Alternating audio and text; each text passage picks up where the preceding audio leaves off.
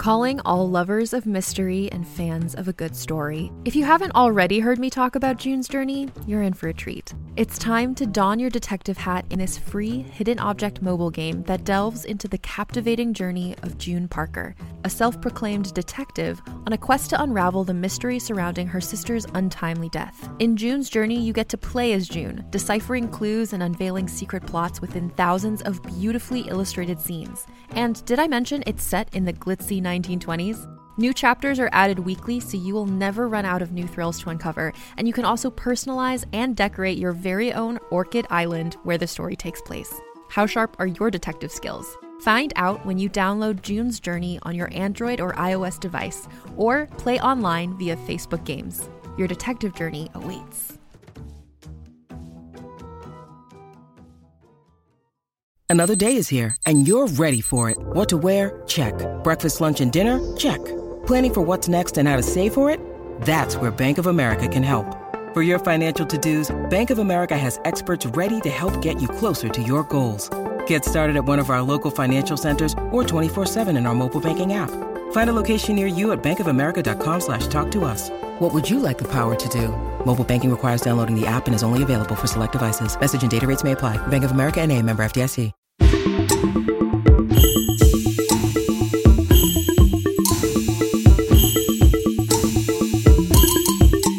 This is Bitches on Comics. I'm S.E. Fleenor, and if I had to choose one color, it would be green. If I had to choose a color, I would choose rainbow. Who are you?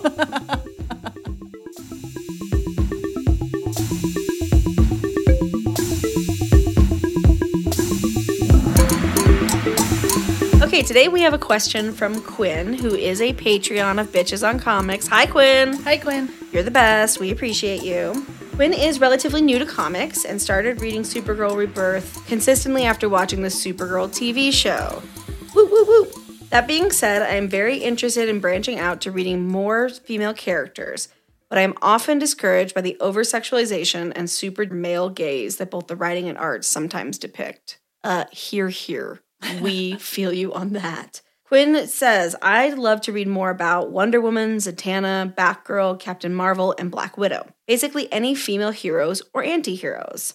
I've had the most success with seeking out female creative teams behind the comics, but I really appreciate any advice. That's Sarah's advice. I got it. This is a good question. Great question. Thank you so much, Quinn. We really appreciate you writing in and giving us like something meaty to sink our teeth into. Yeah. So it just makes me crack up because I'm just thinking of all of my terrible experiences. Whenever I first started getting into comics, I also got into Supergirl. Whenever they first started her, I think in the 1996, they started a Supergirl series. At that time, she was penciled by Gary Frank. So it's not super duper male gazy. There is that aspect, I think, to like almost all art of that time.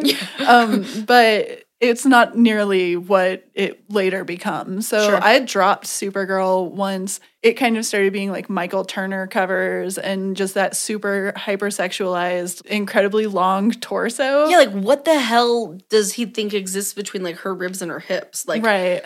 14 miles? Right. Like, and yeah, she's like a teenager in that comic and it's She's a super baby. sexualized. And so once that kind of started happening, I didn't really want to read Supergirl anymore. Yeah, and for that's sure. sad because I am the exact demographic who should be reading Supergirl and does read Supergirl. Like that was like one of the only comics I could read whenever I was that had a female protagonist, because in the 90s there weren't that many. Yeah. I mean, there were, but they didn't have their own series.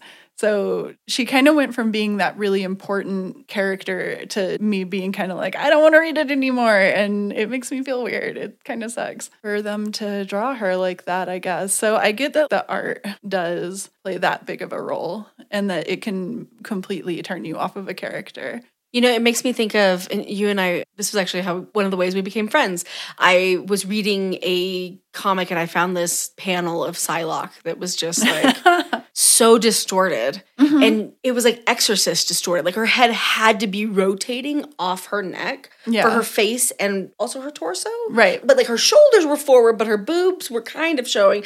And she was looking back and her ass was like there. But then her hips were like totally splayed out and like displaced. And I was like, she is broken. All those bones are broken. Yeah, her face was looking back, but her ass was also looking back. They call that the broke back position a lot because that's what it looks like. It's kind of unsettling to look at sometimes. Not like Brokeback Mountain, not the good Brokeback. Yeah. The bad Brokeback. Like artists drawing anti-anatomy. Anti-anatomy. Weird anatomy that wouldn't even work for a Barbie doll, I guess. It's just very strange. But it happened to a lot of characters, definitely. Almost all women characters have been drawn like that at some point or another.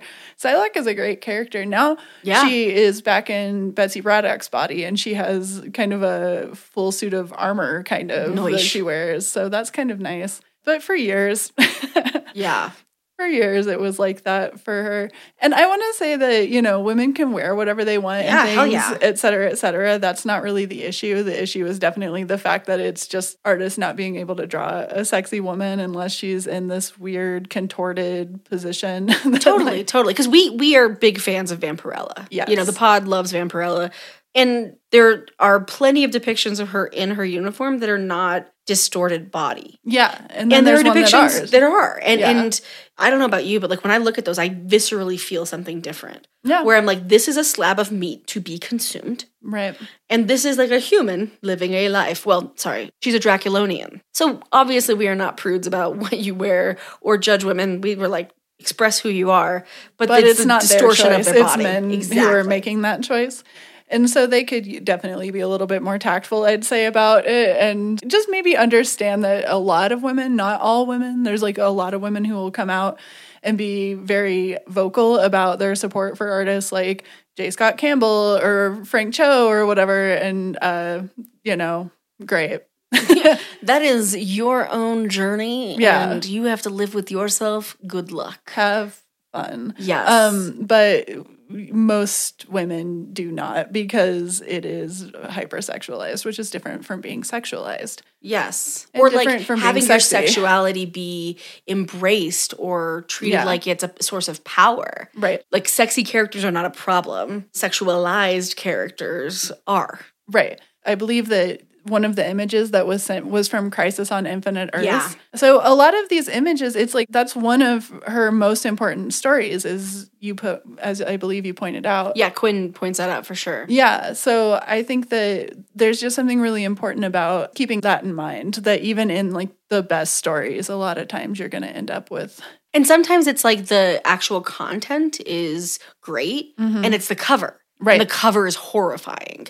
And we shouldn't have to live in such a way that we just edit those things out. But I think you and Sarah, have both made the decision that we just do. And we find ways to love our favorite characters even when we're like, well, actually, you know what? I'm not going to count that appearance as canon because clearly it was written by someone who did not get the character and or was a sexist, racist, et cetera, ass bag. Yeah. Or jerk. Jerk is nice. So what are some Supergirl stories that you like? Because I love Supergirl. I'm not a Supergirl reader. I think for the very reasons that we just discussed, I just never got into. I like the TV show, but I also don't keep up on that either because I don't know. It's just Supergirl is not quite my hero. I love Supergirl pretty much through her whole time period. I love her. You love the movie too, the 1984 movie. Oh God, yes, that was one of the first superhero films I ever saw. I love that movie.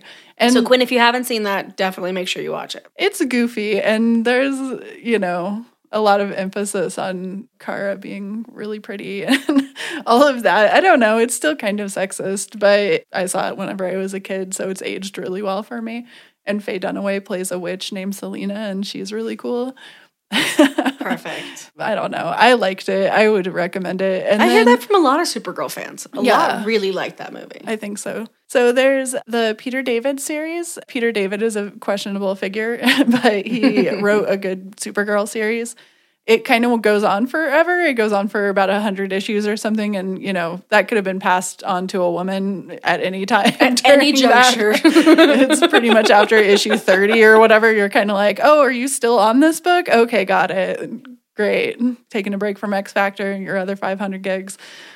right little Supergirl over here. But it does start really good. And it has a little bit less of that kind of objectified art. Like, she is different in that and very much in control and fights Despero, fights all of these really threatening characters, fights the female Furies, which is the so female good. Furies are like they might be my favorite DC characters. They're so good. They're so terrifying. Yeah. So Sterling Gates, he wrote Supergirl right before New 52. And that whole era was really good too. That's whenever Superwoman comes in, and it's just really fun. There's one that's called Being Super, a miniseries that is written by a woman. There's just a few. You kind of have to do the thing though, where what's a woman that wrote this? Oh, Yeah. cool. That is a good story. Yeah.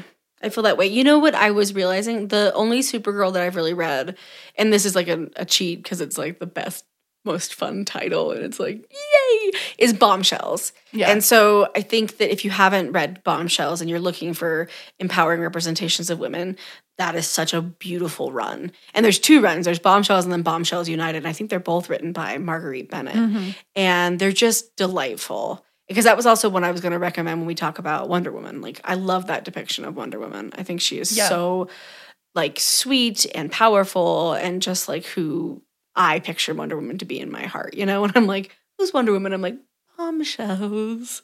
Yeah, I also want to say the Adventures in the 8th Grade, Supergirl Adventures in the 8th Grade, which is a, young adult, really fun, cute little romp. I love it. Mm-hmm. That's adorable. Yeah, I love Supergirl. I think that she's really fun, but you're right. Some of the issues are, they tried really hard to grim and gritty Supergirl and all of that and give her an incredibly long torso. And that whole era doesn't really work at all. Yeah. So please beware. That's like pretty easy to avoid, though. It only runs for about 40 issues. So what do you think about Black Widow? I like Black Widow in a lot of the Avengers runs that she's in. Mm-hmm. And I actually love Black Widow, and Black Widow has to deal with Deadpool. I'm a big Deadpool fan. Yeah. So, like, I catch Black Widow in other things. I don't read her titles primarily. I loved her in the new Hot Shots that Gail Simone did in 2019. That was such a fun run. I love it because you see it through Domino's eyes, and Domino's like, Black Widow's like my hero. And it made me really appreciate Black Widow in like a whole new level. And I love the way, again, going back to Deadpool, how she just like, is like, Deadpool, what the fuck is your fucking problem? And Deadpool's like, I love you. And she's like, that is not the question. No one asked you that. He's like, but I love you. And she's like, well, I'm going to cut your head off now. And then sew it back on and you'll be fine. It's like a delightful little side story that I think is good for Deadpool. Gives him a good little moment. Yeah, she's always so good in other people's books. She's one of the best guest stars, I think, of the Marvel Universe. Which is like funny because the cinematic universe does the same thing where she's just constantly guesting in other titles until the Black Widow movie that's coming out this year. Right, yeah. There's honestly a few Black Widow series that are written by women, and I think that they're all pretty good. The Soska sisters just got finished doing a run on Black Widow. It's really fun. She just had a guest appearance in Captain Marvel where she had to watch Captain Marvel and Doctor Strange bicker with each other, and she is really funny and on point and exactly what you want Black Widow to be. The first time I read a Black Widow story, it was a Daredevil story, and it was latter Daredevil, because she used to be his sidekick kind of for a little while before she became as awesome as we now know her to be. Right. But she shows up in a Daredevil comic, and she point blank shoots Daredevil in the chest and, apologizes later. But she didn't care. She had a mission, and that was, I think, Gene Colan, I think, does the art on that one. It's so good. I don't remember what the story was, but it was the first time I ever remember associating anything with Black Widow, and Black Widow immediately became one of my favorite characters because she shoots Matt. I think for Captain Marvel, I really like starting reading the Brian Reed run. That's where I usually, if I'm like starting back, of Miss Marvel. So that's why she's still using the Miss moniker and has like the black suit that has no legs and the kind of lightning strike across her chest. Brood Saga. Yes, first of all, you have to read the yes. Brood Saga Definitely because that's Brood when she Saga. becomes binary.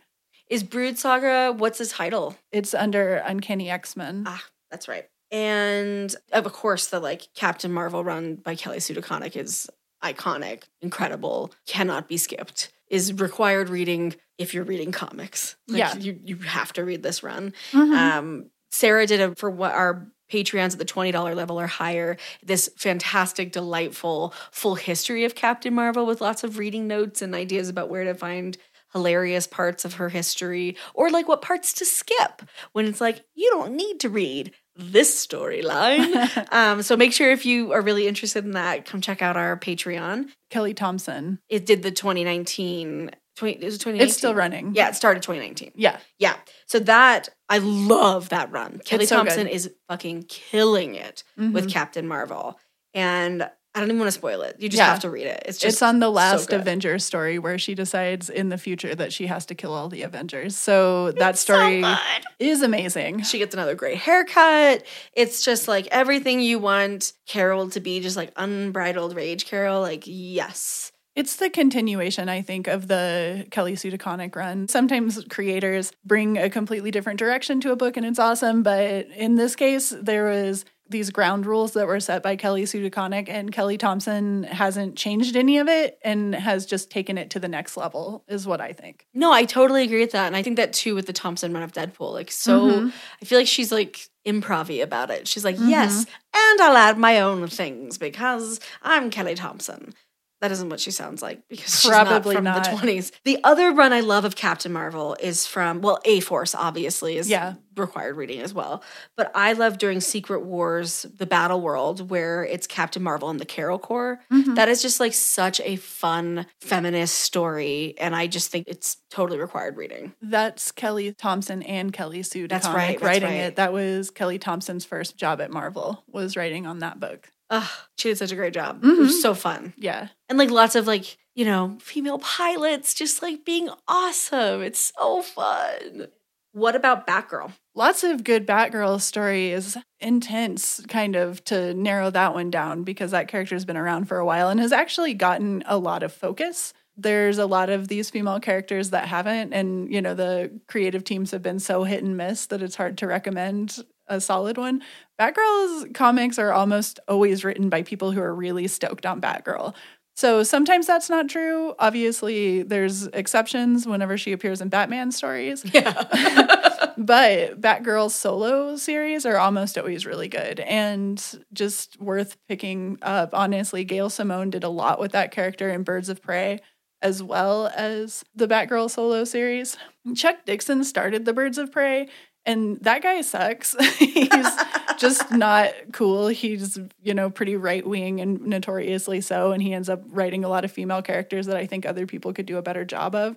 So that's my personal take on Chuck Dixon. However, I will say that his early Birds of Prey stuff is still pretty good because it's Birds of Prey. How are you going to go wrong with that? Right, exactly. And he's the creator of it, you know, which is like, all right, fine.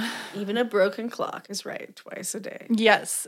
So, yeah, Scott Beatty did some Batgirl stories. It's all good. And even whenever Cassandra Cain was Batgirl, that was a whole series. It's all really good. All the specials, I have loved a lot of Batgirl stories. I just don't think people really go wrong with that character.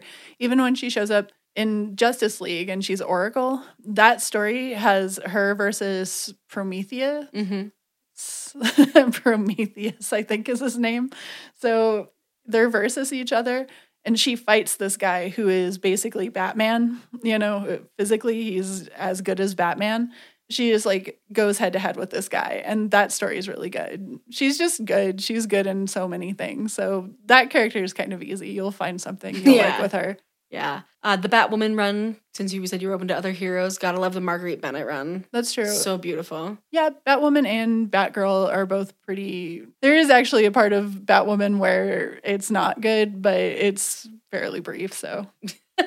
I love it. So to your point too, Quinn, I think you're absolutely right. Like finding creators you trust, finding creators who care, who are depicting female characters, non-binary characters in the way that you feel like is good, you can trust them. And what's fun too is when you start pulling on that and like, okay, I'm going to read, for instance, Nalo Hopkinson's work because I really trust what Nalo Hopkinson's been doing. You can also go and read Hopkinson's other work, which includes novels, which includes all these other awesome contributions to like our culture. And so I think that that's a great way to find things that maybe you wouldn't read.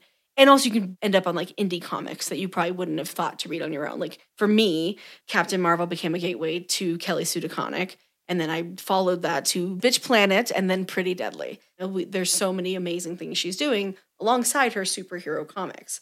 Or not alongside, but at the same time, I should say. Yes. You know, some of the other folks that I think are names that are important, obviously we've said Gail Simone, Kelly Sue DeConnick, Nalo Hopkinson, Kelly Thompson, Marguerite Bennett, Vita Ayala does some incredible work, is doing some James Bond runs. Danny Lore, who also partners with Vita often. Yes. G. Willow Wilson. Those are all great names to like anything you can pick up of theirs. I think you're going to find something just really wonderful to take away. Yeah, and you're in a better place to be able to find good stuff today than obviously whenever I first started.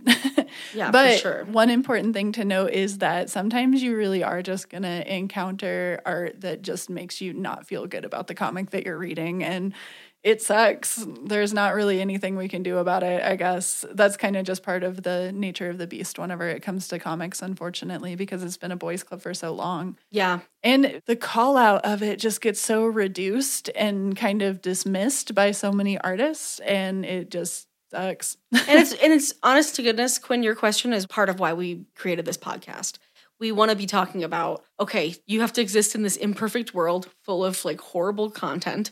How can we help people navigate it so you don't have to maybe have the same experience as we did, like where some a-hole hands me the Killing Joke. Yeah. And I'm like, great, oh, I love Batman stories, and I'm open to the Joker. And then it's like, this is just one horrifying, unacceptable thing after another. I cannot handle this. And we've talked before, Sarah, about how you're like, you shouldn't hand a 14-year-old girl Watchmen, you know? Like, let's think about how we're doing this. Yeah, like think about the message that Watchmen gives about women before you hand that comic to really anybody. Absolutely. I also want to recommend that you try and check out some supers or cool comic characters who are outside of the big two. So if you haven't checked out any Xena or Vampirella, those have some really great runs. Red Sonja. Red Sonja is, oh my God, so fun. I love Valiant's Faith. Faith is a fat superhero. Yeah. She's awesome. She's like so positive, and she gets to be like a big ass woman flying through the sky, and people are just fawning over her because they should be. And it is amazing. I also like, you know, Midnighters, Static, Tank Girl. You know what I love is Jenny Sparks from Authority. Yeah, what a she's hysterical character. So funny. Oh my God, so much fun. Oh, and then there's one, like there's this webcomic that also has now been collected into a graphic novel called Cosmo Knights that I've talked about a couple times. And I can never get enough people to read Cosmo Knights by Hannah Templar. It is so much fun. And then I just want to remind folks, like if you are not a patron, you can become one for as little as $2 a month.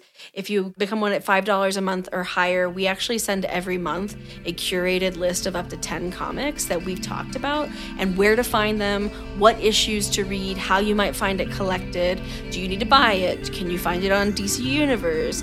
We want to make it where this is a conversation ongoing, so that's part of why we have that. So make sure you check it out. We're at patreon.com/bitchesoncomics. Hey there, this is Justin Bartha. I made a funny new podcast, King of the Egg Cream. It has the greatest cast in the history of podcasts with actors like Louis Black. I'm torn by my feelings for two women. Bobby Cannavale. You can eat it, or if someone hits you, you can put it on your cut. Melanie Linsky. I wonder what these marvelous things are that look just like boiled chicken feet. Jason Ritter. I can break things and pick locks and kill people. Michael Stuhlbarg. The whole point is to inspire people that they should make themselves better. Ari Grainer. No, don't whet its appetite. What are you, an idiot? Me, Justin Bartha. That's not just any egg cream, that's a Lemke's special. And all narrated by the hilarious Richard Kind. This is the story of Harry Dalowitz and how he rose from nothing to become New York's King of the Egg Cream. So if you like funny true stories, come listen to King of the Egg Cream, available wherever you get your podcasts.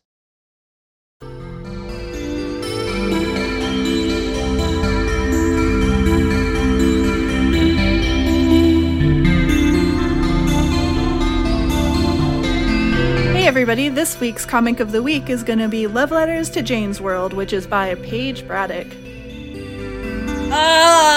This is such a great day in the life comic. You know, it's just like such a cool, exciting, and important, right? Like it was one of the very first, maybe the first to feature a lesbian Although actually, I think that maybe Dykes to Watch Out For. Bechdell's Dykes to Watch Out For was actually first, yeah. And, there's like shorter ones, and there's ones that, had different formats. Obviously, a lot of the creators through women's comics that went on to do their own comics were making lesbian content in independent books for a long time, but this was one of the early syndicated strips, I guess would be the easiest way to say that. The right way to say it. Yeah, exactly. One of the earliest syndicated strips. So many words that are specific to comics. Yes, I love it. I had not read it before I read this trade paperback volume. It ran from 1998 to 2018. Like, that's 20 years. That's wild. 1998, you said? Yeah. Yeah, that it reads like a late 90s, early 2000s totally lesbian era. Yeah, it's an interesting book to read because it's definitely kind of a little stamp from the past, right? Like, you have things that are certainly not necessarily super relevant right now. This is kind of a moment in time. I think that, dyke culture has kind of moved around a lot since then. But you also see a lot of the typical stuff that, you even see today where like people are kind of arguing over politics in this kind of centrist way, and kind of like, what role should I have in this? There's a huge generation of people in the queer community who kind of get out of the constant crisis of the 80s, and they were like, cool, like it's more accepted now, but it's still not. And then, I want the democratic ideal and stuff like that. I think that there was like a lot of that in the queer community of this time. I'm a little bit later, so I feel like I was always in a pretty radicalized community, but I look at this and kind of say, this is super radical for what they're doing, because everything is this act of just a rebellion in and of itself. Being out and being proud of it and having an open discussion of being queer is just stuff that wasn't going on, So that's something that I think is really interesting. Is I look at stuff like this, and it's the same with sometimes Dykes to Watch Out For, is there's not as much politics as I think we see in a lot of the life story webcomics today. But then I also think, well, this was when that was like literally so political, was just to be like Dykes to Watch Out For. That's such a polarizing title for the time. But this is very similar thematically. Absolutely. And you know what I was just thinking when you were talking about like the different politics of the time and whatnot is, the Greasebats comic that's much more contemporary and actually just had, I think, the first trade paperback volume come out in 2019, is sort of a much more diverse in terms of queerness, racially, gender identity, what queerness means to people, trans inclusion version of Jane's World. And I kind of think of Jane's World as like my uncle's generation of like lesbian and bisexual day in the life comics. And then, Greasebats really feels like our, or my, I don't even know where we fall generationally, Sarah, the more radically and hyper politicized, right, version of that, which is cool. I just think it's neat to see the different continuums of queer comics history. And so when I read this, I was doing exactly what you described, Sarah. I was like, wow, this is almost like a history book of like what things were like and what was important or most important to people at that time. But we're kind of setting it up like it's more political than it is. It's really just like the story about Jane Wyatt, who's like a young lesbian in Northern California, and she has a roommate, Ethan. And then it just follows her life and his life with their circle of friends who are like lovers and exes and are we friends? Or are we going to have sex in this river as we get swept away? Like, it's really, really, really cute. And I didn't know this, but when it ended, right after its 20th anniversary, the publication ended with Jane marrying a significant character who was also a queer woman. And so it was pretty cool that they got to publish that. And what I was realizing is it's the first gay-themed comic to be distributed online by a national newspaper syndicate. That's what I was remembering the first of. And, it's black and white. It's a lot of just like really cute hair. Like I like how the hair is really distinct in it. Like all the characters clearly care about like how they look, except for like Ethan. Ethan's kind of a mess, but that's what makes him fun. Yeah. And I love that it's just like who slept with who, who's gonna sleep with who's back with the person they were with before. It's just really, really cute. And I think it represented a lot of what I experienced in, or have like some of the things that I've experienced in queer community. Again, like I think it's dated in a perfect way. It should be dated. It is meant to capture the late 90s and going into the 2000s. I'm shocked that it was running until 2018. Yeah, that is kind of surprising. I think that there was a time period where almost everything I watched was like, look at lesbians dating all these other lesbians and playing the field or whatever. That's like a lot of L word. And I think that that's just something where they're kind of reflecting what their scene was or something. It looks super different now. So it's always very interesting to look and see how much change there's been just kind of in dyke subcultures. Just in this time period, you know, over the last 20 years or 30 years, we kind of went from having a bunch of things like Go Fish by Genevieve Turner or something like that, where it's these commentaries on this wider community. And I personally never really was in a big community of queer women, I think. Like, I think I've always been, I don't know, my group has always been like a little bit different, I guess. So it's very interesting to be able to read this and to be like, oh, there used to be like whole, you know, networks, I guess, before we had, 1998 was like beginning of the internet time and like all of that kind of stuff. But it's pre-Tinder, right? So we had a lot of different changes. Absolutely. I think that's such a great way of putting it. It's almost like a time capsule of what this period of time was like for these people. I mean, I think that they're predominantly white. I don't know if they're all white. I can't remember. No, she has her roommate. Oh, yeah, okay. Who's a really cool character and really doesn't get that much screen time in this, but seemed really interesting. So I'd like to see more of her if this was a comic that was happening today. Totally. What I think is important about it is that we have this long history of LGBTQ created comics, like you were talking about, lots of ones that have not been preserved or only exist in an archive or what have you. This happened to be the most commercially successful one. And so we do have a trade paperback volume that collects, if not all of them, damn near all of them.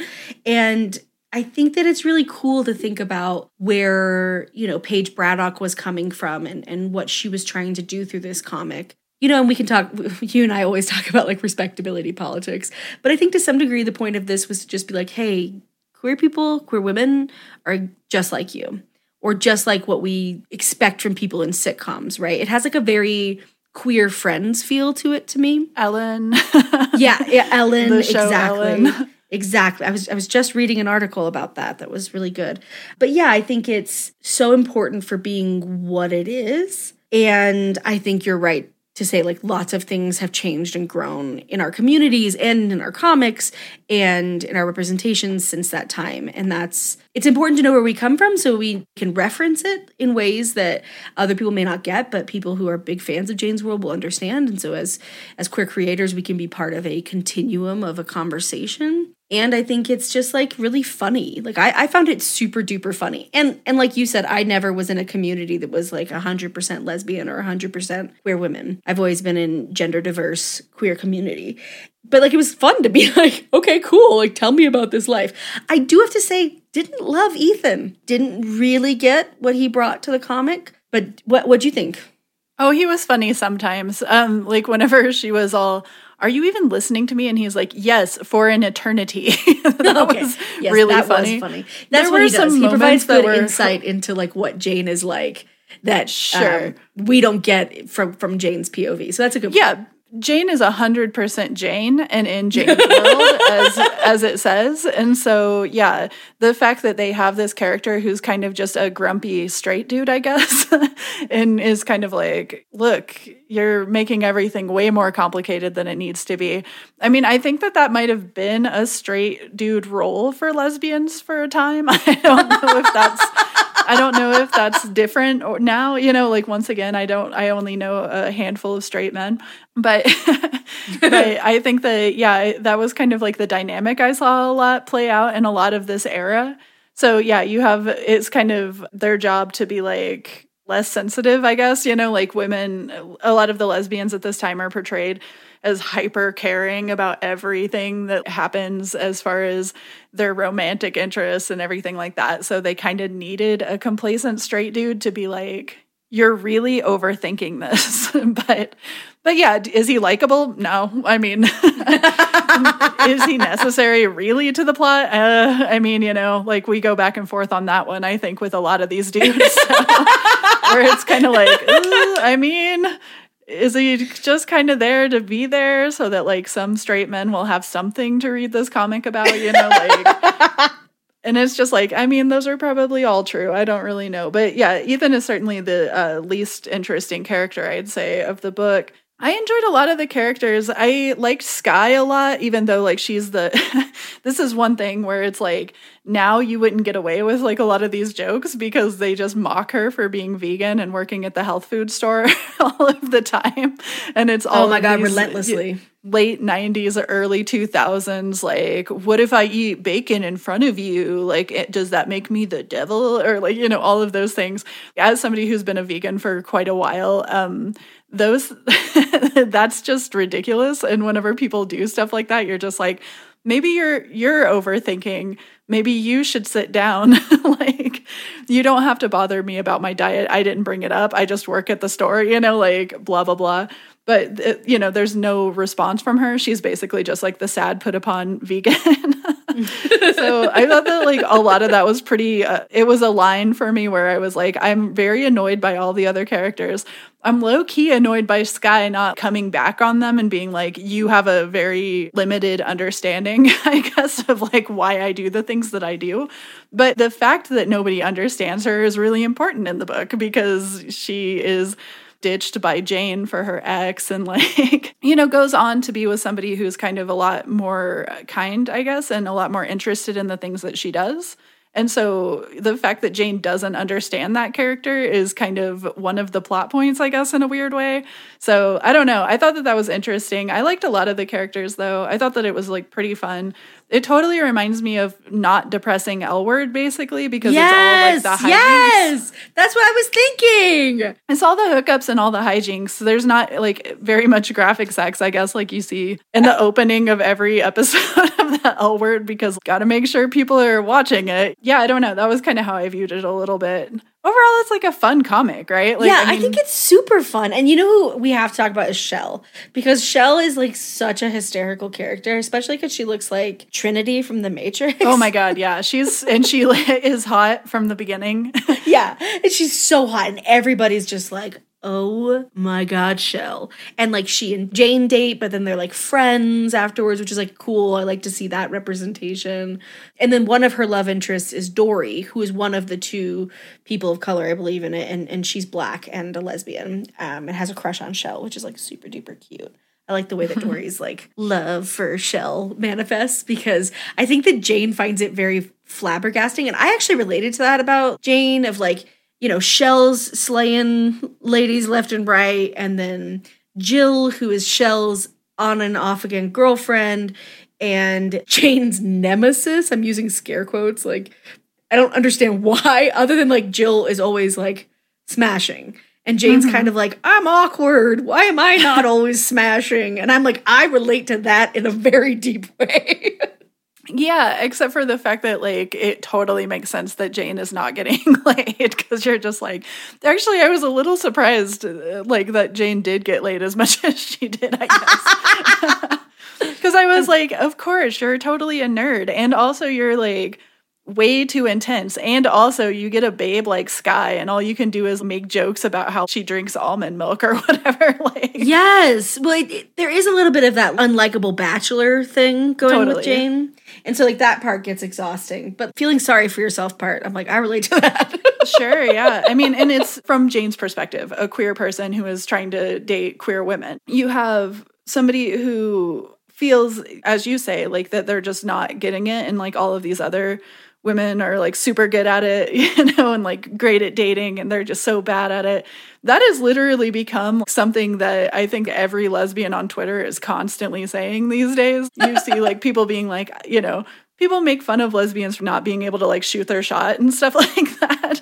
And how lesbians are so prone, I guess, to be like, but she'll never go for me. I'm just a loser and all this. And like, here's this other queer woman who's so good at being a queer woman and like all of that, you know. I think that that's actually almost a pathos at this point. So shout out to Jane for seeing that. Seeing it coming down the road and being like, mine first. First. And it's totally like the Ellen thing too, right? Where like you watch Ellen and you're just like, I mean, what about the puppy episode? You watch that episode and you're just like, I do not understand why Susan, as played by Laura Dern, is giving Ellen the time of day right now, but also Ellen is so wrapped up in her own stuff that she completely lets it slip away, which is just baffling when you think about it. So anyway, yeah, I think that Jane reminds me of that kind of vibe, I guess, that kind of mid-90s Ellen vibe where, you know, she's hooking up, she's dating, but she's also very concerned about other people being better at things than her, so... She's hooking up, she's dating. I love that so much. That's hysterical. So you can catch the trade paperback volume, which I believe collects all of the strips. You can probably get it from your local library, or you can pick it up online. It's a big old book. It's not small. So check it out. Make sure you enjoy it. If you don't enjoy it, I'm gonna be mad. Just kidding. Enjoy the book. We love you. Yeah. Sarah, do you feel like there are a lot of queer podcasts out there? There's only a few. And do you think there's like a lot of queer comics podcasts out there? Okay, exactly. So what we do is cool, fun, unique, spicy, and we're very real. We tell you what we see, we tell you what's good, what's not good, where you can read more, what you can skip, and what you need to know if you want to be cool. Just kidding, you're already cool. And if you're cool, find us on Patreon because we could use that sweet, sweet cash money to keep making more podcasts. We're at patreon.com/bitchesoncomics.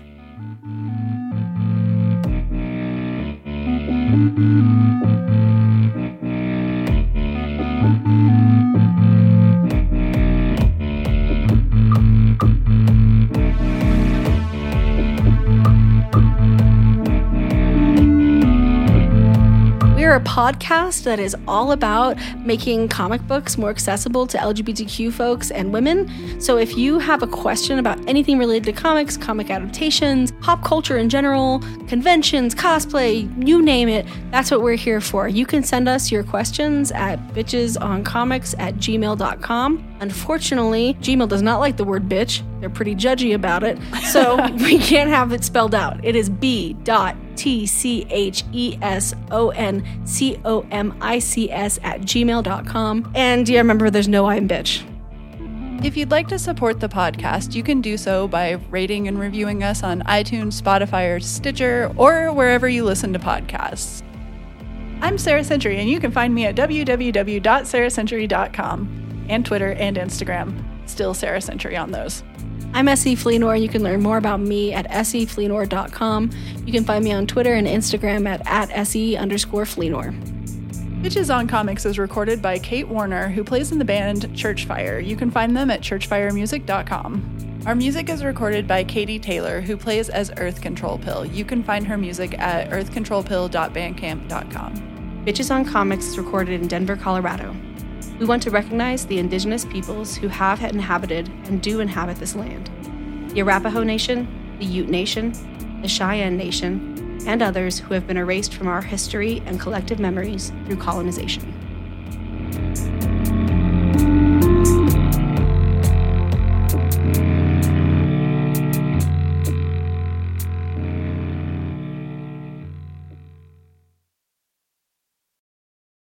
Hey there, it's Rachel Ballinger, and I am extremely excited to invite you to Rachel Uncensored. It's my podcast where I sit down and get real with my friends and celebrity guests, where we talk about all sorts of topics. And sometimes we might be under the influence when we do so. We cover things from personal stories to hot-button issues. And it's the only place on the internet you can find an uncensored version of me. It's a side of me that you might not have seen before because it's not the most family or brand friendly. But don't worry, I'm still sort of slightly a decent human being. If you're intrigued, then make sure you check it out. New episodes drop every Wednesday. You can find it on Apple Podcasts, Spotify, or wherever you listen to podcasts. Trust me, you won't want to miss out on the fun and candid conversations we have here on Rachel Uncensored.